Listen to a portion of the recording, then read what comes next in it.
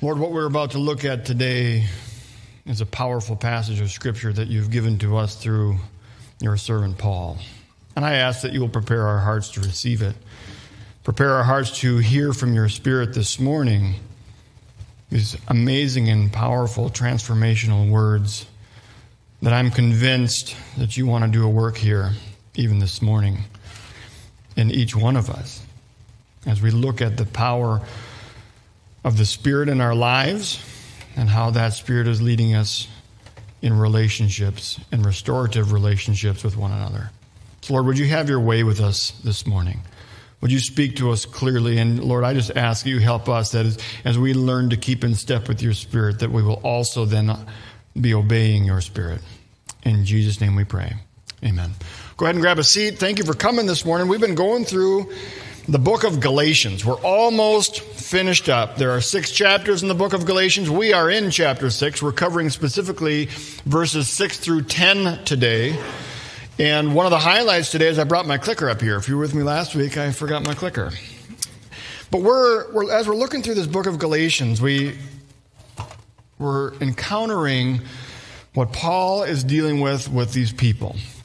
It's a group of people. There are a number of churches in that region of Galatia. Most of them are Gentiles. They don't have a lot of experience when it comes to Jewish tradition, Jewish history. And in the midst of this, they've come to understand the saving knowledge of Jesus Christ. Paul has shared that with them on his missionary journeys. They've heard... Is there a problem? Oh. Well, let me know when it's unfrozen. I need you guys to fix that, because I'm reliant upon that. We'll get by, even if it's not there. But what I want us to understand is there's an amazing picture here that Paul is giving to us. He shares with them this gospel. There's some false teachers that have come in and they've kind of skewed the gospel for them. And they say basically you have to do this, this, and this, and this in order to be saved. There's an aspect where you have to earn your way into heaven. And Paul says that's never been the case. That was not the design of God. And instead, Paul says you have been set free, and it's for the sake of freedom that you've been set free. And so Paul is coming in with that beautiful message, and he's really coming against those Judaizers. And then what we found last week, thank you, gentlemen, you guys are my heroes. Then what we found last week is that as we came in, we looked at the beginning of chapter 6, we're transitioning from that fruit of the Spirit and how that fruit is then to be expressed in the midst of community. And we're going to really be hitting on that more so today. But where we want to start today is I want us to take a pause. This gospel that Paul is presenting to the Galatians, it's the same gospel that he's presenting to other churches and other letters that he's written. And I want to just take a moment, and I got some passages here that are going to come out of Ephesians and of Romans and of Titus. I want you to hear this heart of this gospel. Just hearing these next passages, I really feel should just kind of rest in us and fuel us for this amazing thing that God has done, not that we have done. And so let's look at some of these. Ephesians chapter 2 says this. He says, because of his great love for us. Whose? I mean, is it that I've done something to earn this love? That's not what Paul is saying. But this fact that his great love for us, God, who is rich in mercy, made us alive with Christ even when we were dead in transgressions. Even while we were still sinners, even while we're dead in our transgressions, God did something amazing because he loved us, he's got great mercy for us, and he gave us Jesus Christ. It is by grace that you have been saved. And God raised us up with Christ and seated us with him in the heavenly realms in Christ Jesus. It's a picture of the gospel. It's a picture of the promise. It's a picture of the hope. I'm just reading it in that passage gives me an opportunity to just like bask in and enjoy and have this joy of, wow, God, why and how? And you did that? You did that for me? And that's true. And yet what I oftentimes do, this is me, I oftentimes look at what God has done for me and it's like I can find joy in that aspect for me. But it doesn't stop with me. It's for all of us. It's for all mankind. And when they receive that same joy that I have experienced when I come to understand that is likewise the same joy that I hope others experience. And then I can share that joy with you. And we'll look at that here a little bit more as we continue on. Verse 7 then says, in order that in the coming ages that he, God, might show the incomparable riches of his grace expressed in his kindness to us in Christ Jesus. For it is by grace you have been saved through faith, and it is not from yourselves. It's a gift of God, not by works, so that no one can boast. These are not unfamiliar passages with many of us, but sometimes we go through them so quickly. I want to rest in them as we get into this section of Galatians today. For we are God's handiwork, created in Christ Jesus to do good works. We're going to look at some of that good works aspect today, which God prepared in advance for us to do. Romans 5, Paul says this, but God demonstrates his own love for us in this: while we were still sinners, Christ died for us. And basically what that means is while you were still robbing the bank, they gave you a full pardon. And it just doesn't make sense. But that's a picture of really what's going on here. Titus 3, Paul writes this. He says, but when the kindness and love of God, our Savior, appeared, he saved us, not because of righteous things that we had done, but because of his mercy. He saved us through the washing of rebirth and renewal by the Holy Spirit, whom he poured out on us generously. That's the same Spirit we've been talking about as we've looked through Galatians chapter 5 that brings this fruit that bears within us. When he poured out this Spirit on us generously through Jesus Christ our Savior, so that, having been justified by his grace, we might become heirs, having the hope of eternal life. I mean, that's rich, and that's sweet, and that's good. You know, we look at salvation sometimes as, hey, I'm good, I'm locked in, it's fire insurance. You know, I'm not going to hell because I have God now. I've accepted Jesus Christ, and so what else do I need? Now I can go and live however else I want to live. Well, Paul addressed that. We just looked at that in Galatians chapter 5.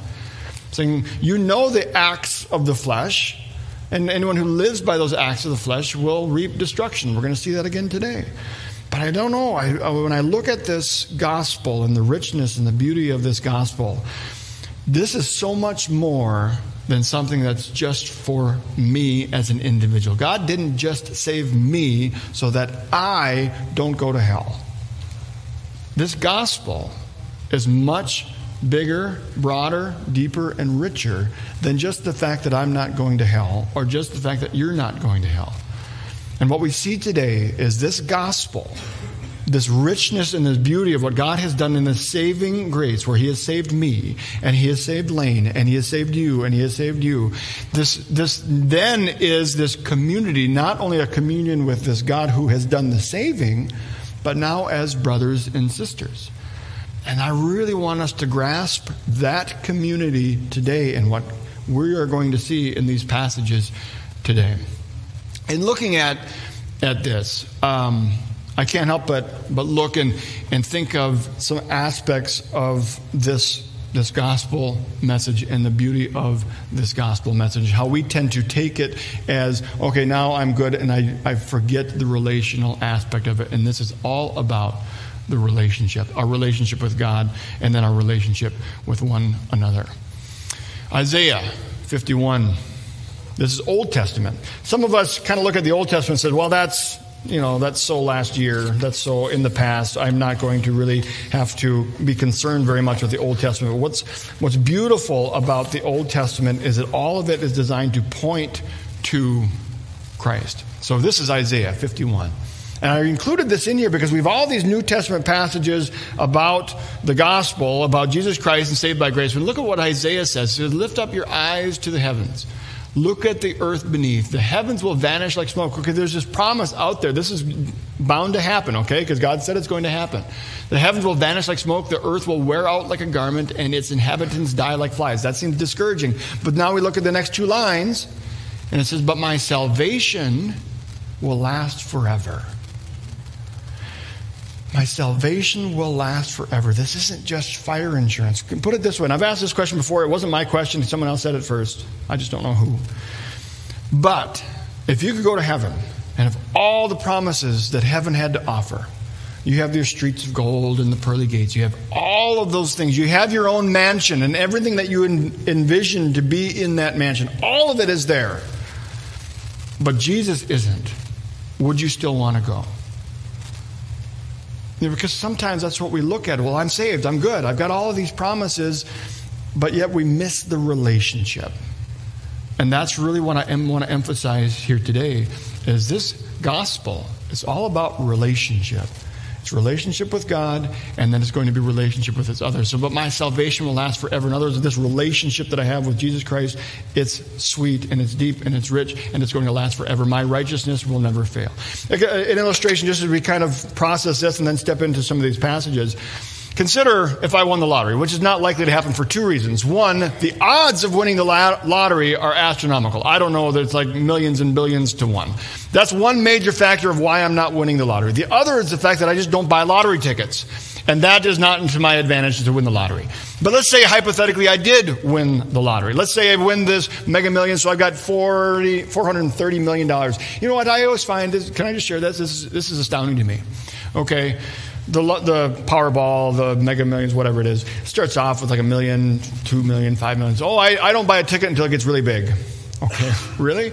Okay, about $430 million. Okay, now I can live on $430 million. That whole $3 to $5 million, that's just not for me. It doesn't make sense. Okay, really? I don't get it. I'm just telling you, there's an aspect there. I could use $1 million. That doesn't have to be $430 million. Anyway, but consider this: I win the lottery. All right, now I take my winnings, all of it, and I give it to my children, and they're going like, sweet. Sorry, kids, I don't buy lottery tickets, so you're up the creek.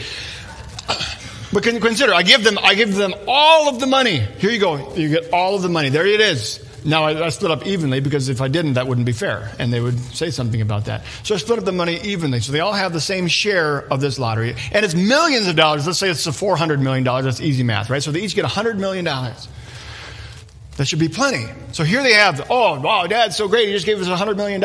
Bye, Dad. See ya. And they go and they live comfortably off of all of the promises that I have given to them.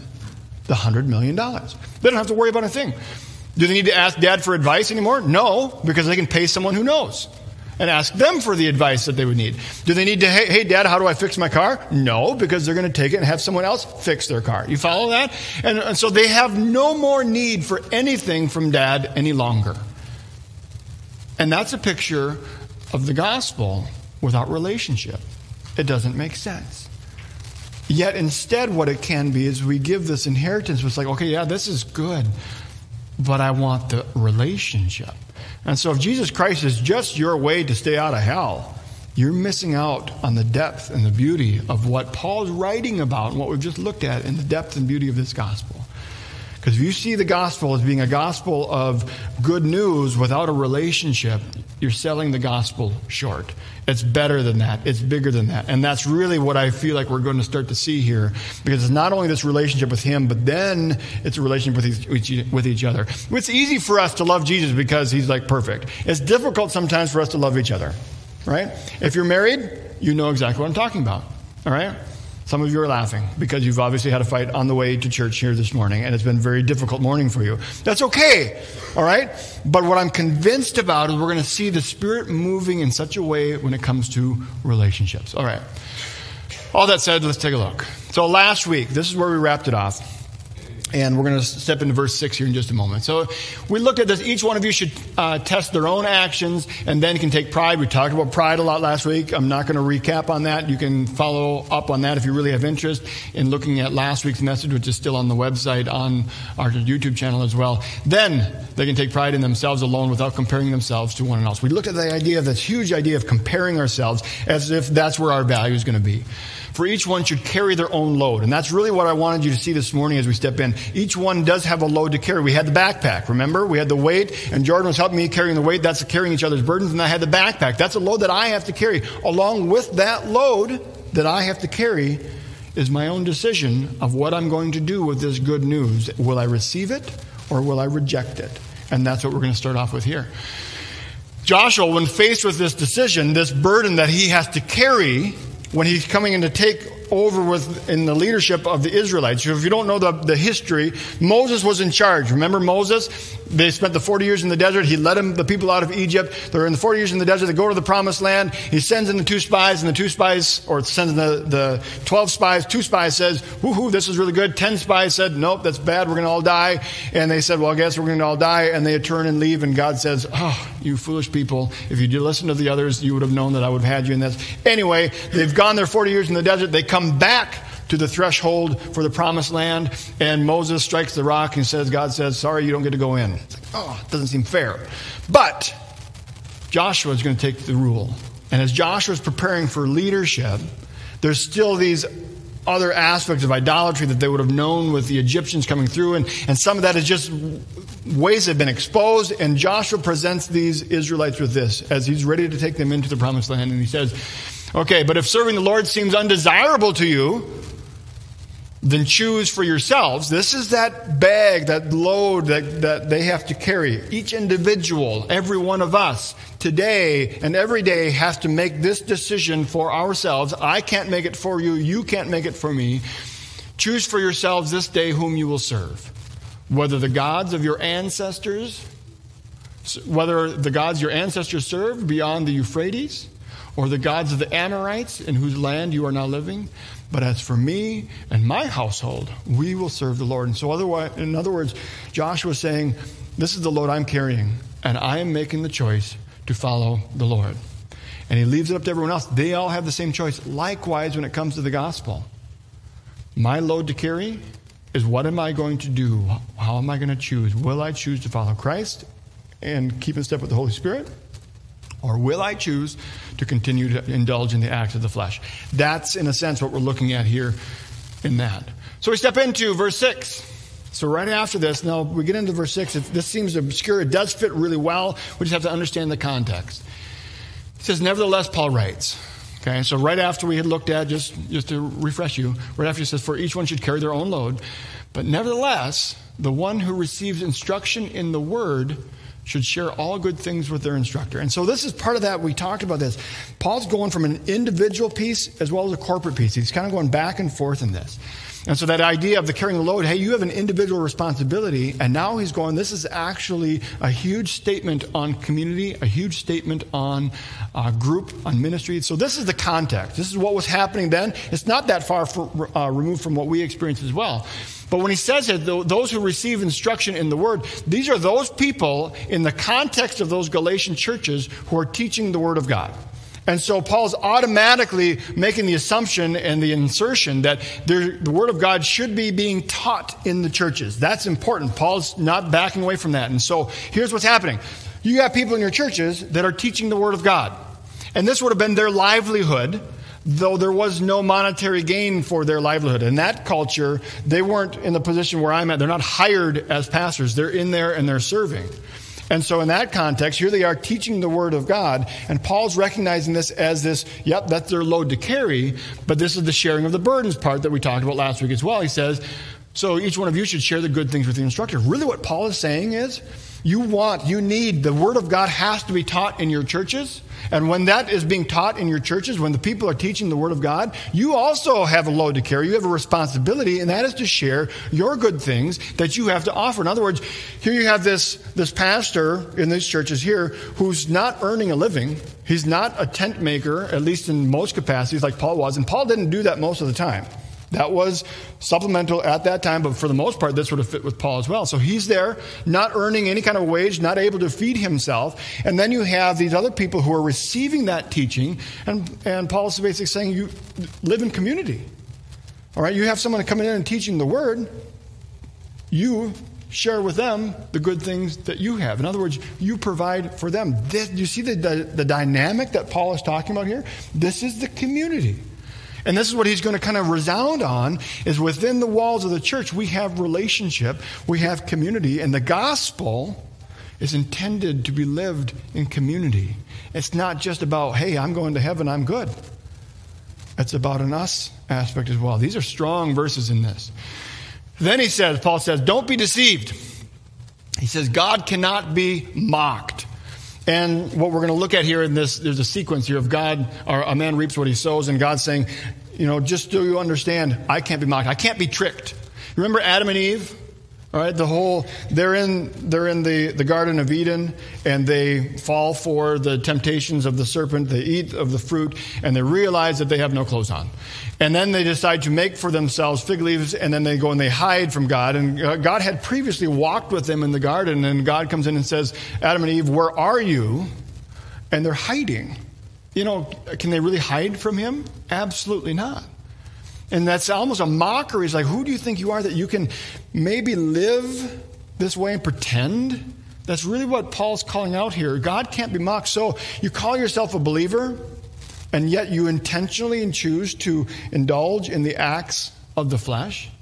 You remember what some of those were? Discord, very relationally minded. Consider that. Where I call myself a believer in Jesus Christ, and yet I oppose so many within the church. And I'm not about building relationships. I'm about kind of cutting those relationships off, and I'll leave you off to the side. It's like, yeah, but I'm a believer. You're the one that's wrong. There's a real caution here. When you have brothers and sisters in Christ claiming the name of Christ, filled by the Spirit, and then led by the Spirit, boom, here's the clicking point.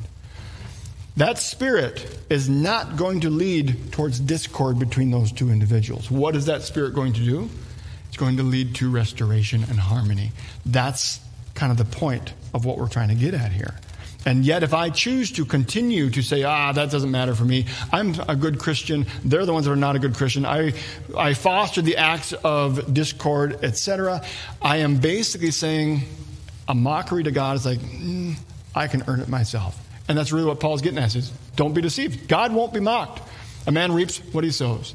This shows it. You can't hide from God. You can't do these certain acts and things like nobody knows. God does know. We use that phrase a lot, but I just want you to understand the depth of that reality. Where can I go from your Spirit? Where can I flee from your presence? If I go up to the heavens, you're there. If I make my bed in the depths, you are there. There is nowhere you can go that God doesn't know exactly what you're doing, what it is that you've done, what it is that you're thinking. And yet, don't miss this, because we get into there, I'm there, oh man, he knows everything, and it leaves me feeling very afraid and shallow. And yet the fact that God knows all that about me, and yet, don't forget the first passages that we read this morning, and yet I'm saved by his grace. I'm considered righteous, not because of any acts of my own, but because of what he has done. You may hear some of these words, and I don't know your past for many of you, and you may feel a sense of condemnation. This is not a message of condemnation, so I want you to hear that, especially if you get into some later verses. This is not a message of condemnation. No one is condemning you for this. This is designed to help you to see what the Spirit is doing and how that Spirit is leading. I want you to hear that, okay? And then verse 8. So we see God cannot be mocked. You reap what you sow. Whoever sows to please their flesh, from the flesh will reap destruction. Whoever sows to please the Spirit, from the Spirit will reap eternal life. It's interesting when we look at gardening. Everyone knows me, knows I'm a terrible gardener. I can't hide from it. I'm done trying. But there's a reality that when you plant your seed, have you ever had the seed come up the same day? Never. Right? Unless there's some magic seed out there, maybe Jack and the Beanstalk. That was one exception. But I've yet to find those beans, and I have yet to find the giant. But consider this fact, that when you sow the seeds, it takes time for those seeds to take root and to foster and to grow. There's time that it takes when we're looking at relationships. And honestly, this is a big factor, what we see when we get into verse 9 here in a moment, that I think Paul is kind of getting at when he says, don't become weary. But whoever sows to please their flesh will also reap destruction. If you're sowing seeds of dissension, if you're sowing the seeds of drunkenness, it's going to be a very difficult and challenging and bitter life, and you're not going to see the fruit of the Spirit being built up in you because of that. It's opposed. It's that eternal conflict that we've been talking about. So don't miss that eternal conflict. And then the beautiful part of it is whoever sows to please the Spirit, from that Spirit will reap eternal life. My dad and I were talking this last week. I had a friend in high school. He was a couple years older than I was. I think 2, give or take on that. It might have been up to 3, but I think he was just 2 years older. He and I were church friends. He, like I said, in school, so he was always older. It didn't really matter that way. We didn't know each other super well within the school confines. But in church, we were close. We were close friends. We went to Big Sandy Camp together regularly. His name was Tanner. Ironically, he was always Tanner. No matter how much time I spent in the sun, it made no difference. He was still Tanner. However, the thing with Tanner and his life, which was interesting, is it was cut very short. He died in a car accident, a very strange car accident where he was kind of basically broadsided on a country road. It's like almost the middle of nowhere. He had just been married. He was like 21 years old, married a 19-year-old, so they're both very young. Broadsided, and he was killed. Basically got stuck inside the vehicle. We don't know the timing, whether he was dead on impact, but the car caught fire. It was gruesome, especially considering the fact that here I was, 18 or 19 at the time. I just graduated high school relatively recently, and this is probably my closest friend that I had that was suddenly killed. You wouldn't have found a person, a young man, who was a more humble and greater servant for Christ than this young man. He's 21. At the age of 21, he was so dedicated to the Lord. He was teaching Sunday school at the church. He was involved as much as he could, and that's not trying to earn his way into heaven. It's just kind of what God was doing in him. And here you have a 21-year-old, seemingly a great vessel for the Lord to use, and his life is suddenly cut short. It doesn't seem fair, does it? You know, we look at this idea of justice and we struggle with it because we think like, well, that wasn't fair. Why would God do that? Well, God's mind and all this stuff is way beyond us. I remember at Tanner's funeral, and I don't know the outcome of it, but I remember some of the stuff that was shared at Tanner's funeral. Tanner was well known even in the community. He had his own business. So he was a small business owner at that age. I mean, quite the entrepreneur. He's really, wow. Talk about the pedestal child. I mean, he's the example. Everyone wants their kid to turn out like Tanner. And yet when his life was cut short, and I remember at the funeral, the pastor there was saying, let me tell you something about Tanner. He's with the Lord right now, and it's not because he was a good person, which he was. And he kind of lays out all of these accolades that Tanner had, but it's because he had a relationship. I don't know at that funeral if anyone chose to follow Christ at that moment or not. But I'll tell you this, if that was the reason that God took Tanner's life at that moment, then Tanner's life was absolutely worth it. And I have to trust then that God's ways in this way are much larger than anything my mind can grasp or comprehend. But Tanner sowed to please the Spirit. And from that, we don't know what was planted and we don't know what will be reaped. But yet, in due time, I'm convinced, whether it's even through today, through the funeral of Tanner's life, through any other aspect and encounters that he had, it continues to live on, and that seed continues to be in the ground, ready to flourish. Do you follow with where we're going with that? Whoever sows to please their flesh, from their flesh will reap destruction. Whoever sows to please the Spirit, from the Spirit will reap eternal life. It's interesting, if you remember back, just real quickly, remember back to when we look at the acts of the flesh in Galatians 5:21. And it says in that point, those who live by the flesh will not inherit the kingdom of God. That phrase, the kingdom of God, it's referring to pretty much a place. All right, the heaven aspect, the kingdom of God. This one referring to eternal life, it's a different context where this phrase actually means something a little bit different. We think it means the same thing, but it's not quite, because what this phrase in eternal life means, basically this joyful, fully complete life with God forever. It's life. This life that we experience here is so temporary. I tell you this, Tanner's living a life that is full and connected with the Savior. And we look at it as, hey, that's not right, that's not just. You follow? So we look at this idea, and this is where Paul's getting at, in the idea of relationships. Let us not become weary in doing good. What is the good? I'll show you in a second. What is the good? For the proper time we will reap. For at the proper time we will reap a harvest if we do not give up. Paul related this. The idea of growing weary. He says, let us not become weary in doing good, for that at the proper time we will reap a harvest if we do not give up. Paul had been expressing this to the Galatian churches. The Galatian churches kind of turned from that. Paul had to be exhausted. It's like, what am I doing? What's the point of what I'm doing? And you see it here as reflected in Galatians 4:11. He says, I fear that somehow I've wasted my efforts on you. Here I have been basically planting and watering the seed, and for what? It doesn't seem like anything has happened. He says, let us not become weary in doing good, for at the proper time we will reap a harvest if we do not give up. Therefore, as we have opportunity, let us do good to all people, especially to those who belong to the family of believers. What is the doing good? This is what I'm convinced. The Spirit wants to produce in you love, joy, peace, forbearance or patience, kindness, goodness, faithfulness, gentleness, and self-control. Against such things there is no law. Here's I guess where I'm thinking. As the church, we have a body of a group of people who are followers of Christ. Some of you maybe are not yet. I would hope that you would hear this gospel message from these early verses and say, that's what I want. But we live this life, and I know what it's like to live a life. I know what it's like to live life with family, and there's oftentimes conflicts within the family, and we can kind of understand it in that context. I've had conflicts with friends. I have conflicts with other people. And I guess what I'm looking at and understanding when I look at what Paul's trying to communicate, when he says, do not grow weary from living out, from following the Spirit, because following the Spirit can be tough, very difficult. Consider this, you have a conflict. We'll use Lane and I. Lane and I have a conflict. It's a pretty severe conflict. And so we're just, he's frustrated with me. I'm frustrated with him. I want him to see my point of view. He wants me to see his point of view. And instead of growing closer together, we start pushing apart. Okay?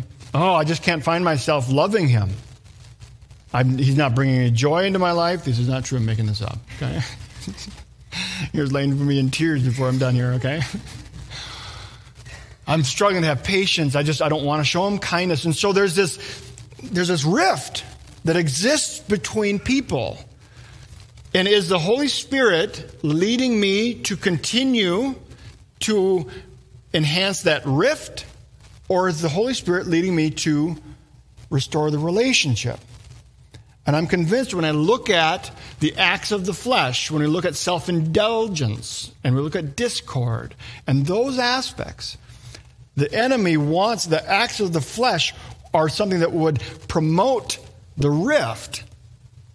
And the acts of the fruit of the Spirit wants to restore that. Does that make sense? And so when we live by the Spirit, I'm convinced as Lane as a follower and believer in Jesus Christ, and me as a follower and believer in Jesus Christ, that if we have a conflict, I am convinced that the Spirit is wanting to lead me, and if I keep in step with the Spirit, that Spirit is leading me to restore that relationship with me. Lane also has a load to carry, and that Spirit is leading him to also restore that relationship. If we're both believers, if we're both filled with the Spirit, and we're both trying to keep in step with the Spirit, I'm convinced that that is what the Spirit is leading to do. And for some of us, we've had some broken relationships in our life. This is not the condemnation part. I consider, let's use this as an example. Marriage, number one, is very difficult. And so again, don't hear condemnation here. Hear what is the Spirit really leading. So there's no condemnation. There's grace across it. So I'm not making any judgments on this. I'm just sharing the passage and what I think that the Holy Spirit is wanting us to do. This doesn't mean that there's like, oh man, no, what do I do with my past? Hey, the past is in the past. Right now, the Lord is wanting to lead you with His Holy Spirit. But we had this incident that we see with Jesus Christ. In Matthew 19, it says some Pharisees came to Him to test Him. They said, "Oh, teacher, is it lawful for a man to divorce his wife?" I like this phrase, though it's an idiot. Okay, for any and every reason. It's like, really? Is that what the Scripture's saying? I don't think that's what it is. They're twisting that right off the get-go. He says, is it lawful for a man to divorce his wife for any and every reason? In other words, these in the Jewish culture, they got to this point where if the wife burns the toast, sorry, you're out of here. I'm going to find someone who doesn't burn the toast. What was the toaster? Don't give me that. Okay, that toaster's new, or at least new enough. You got to babysit the toaster then, whatever it is. And they're basically saying, hey, that's what the law teaches. Can I do that? And Jesus says, haven't you read that at the beginning, the Creator made them male and female. Male and female. And he said, for this reason, a man will leave his father and mother and be united to his wife, and the two will become one flesh. Relationship. The two will be bonded together in relationship, like the body of Christ, okay? That's kind of where I want to grasp both aspects here. So they are no longer two, but one flesh. Therefore, what God has joined together, let no one separate. And this points to the relationship that Jesus Christ has with his church. Okay? The bride and groom. Remember that? The body of Christ. The bride of Christ. I mean, this is the picture. The two will become one, and they will be united in beauty and perfect relationship. And they said, why then? They asked, did Moses command that a man give his wife a certificate of divorce and send her away? And Jesus replied, Moses permitted you to divorce your wives because your hearts were hard. And this is not the way it was from the beginning. I am convinced that what Paul is trying to communicate to the Galatian churches, what I believe that we can glean from this, we all have relationships in our lives, and some of those relationships are really hard. When he says don't grow weary from doing good, I think that's a relational statement. Notice the pronouns there. He says, do not grow weary from doing good, for when the proper time arrives, we, it's a plural, referring to community, we will reap a harvest if we don't give up. The power is the Spirit in leading people. We have a responsibility, we have a load to carry, and that is to obey the Spirit of God and the Spirit's leading. If you have a broken relationship, especially in the midst of another follower of Christ, I am convinced that the Holy Spirit is leading you to restore that relationship. I understand it would take two people who are followers of Christ to both be following the leading of the Spirit for that relationship to be fully restored. I understand that because one could be following the leading of the Spirit. The other one's like, I'm a Christian, but I don't really want to deal with you because you really upset me. You stepped on my toe one too many times. I'm out of here. That can happen. I get that. But what is our response then? Well, then, fine, forget you. No, it's to continue to follow the leading of the Spirit. You can't control this one. You have a load to carry in your responsibility. So do they. But I am convinced that within the church especially, that's what Paul said, especially amongst yourselves, that if you have a conflict with another believer in Christ, whether part of this church or part of another one, I'm convinced that the Lord, the Holy Spirit, is leading you to restore that relationship. I would say likewise with your spouse. And that's where it gets to be difficult sometimes because, Sarah hasn't learned that I'm always right yet. And as soon as she does, then we can have the happy marriage, I'm convinced the church, the gospel is meant to be lived out in community. And that includes all of us engaging and working together, carrying our load by obeying the Spirit. Don't let pride slip in. We talked about that last week because it can be very easy to say, well, I'm the spiritual one because I'm the one moving forward and you're the unspiritual one because you're opposing me. And that's not the heart. Paul says, you be very careful on that. Follow the Spirit's leading. I'm convinced that the Spirit wants to lead us into healed and healthy relationships, whether in this room, where your lives are at. You've experienced broken relationships. Every one of us has, I think. I don't know how you can be human and not. Listen and follow the leading of that Spirit.